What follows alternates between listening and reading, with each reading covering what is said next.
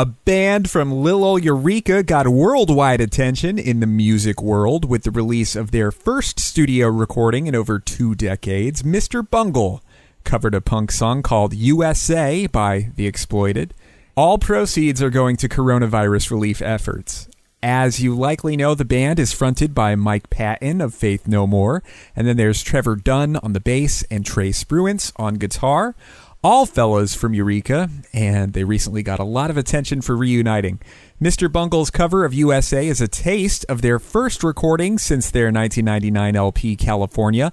NME reports band reps saying, quote, "Doesn't matter what part of the political spectrum you are on, everyone at some point has said, F the USA. Another rep added, over 100,000 U.S. citizens are dead from the pandemic. At the same time, protective masks have turned into a political football. And no one has a grasp on testing. Racism continues to rear its ugly head.